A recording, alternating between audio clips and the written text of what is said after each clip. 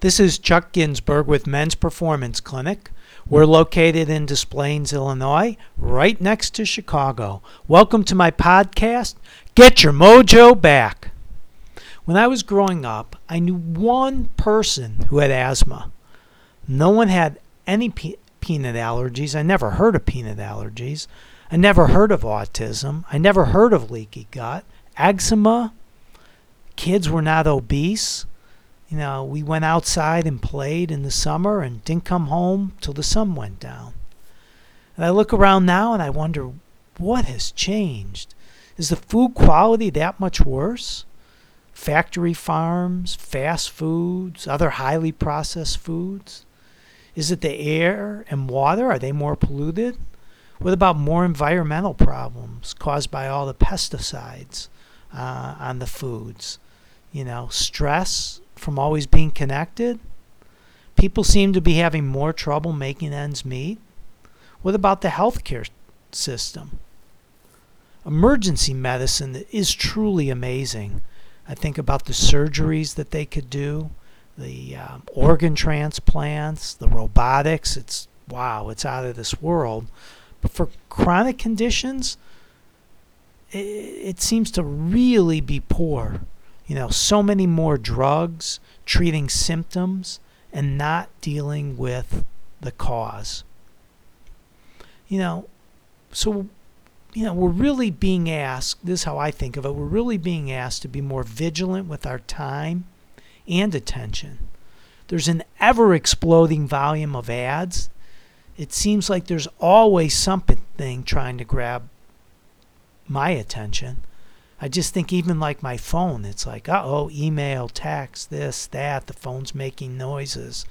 It's really gotten to the point of just putting my phone down and getting away from it. How is it that I get off this roller coaster? How do you get off the roller coaster? I think that we're being called to ask more questions and to think more deeply. How do we do a better job of cultivating our gut feeling? Just kind of going with what I think is right or what you think is right. And how do I have more patience and tolerance for other people? There seems to be much more polarity. And some things, that strike me, again, it's just how do I do a better job of listening? How do I eat better quality food that's less processed? How do I guard my time?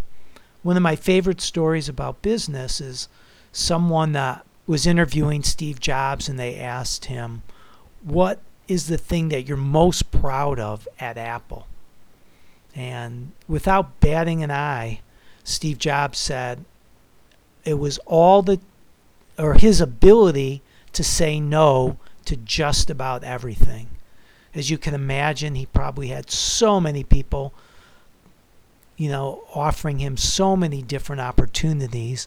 And what he said is that he just chose just a couple of small things and just tried to do the best job that he can. And if you think about it, Apple is not into everything. They just have a few things that they do, and they do it really well. And then it's like, what interests you? What do you care about deeply?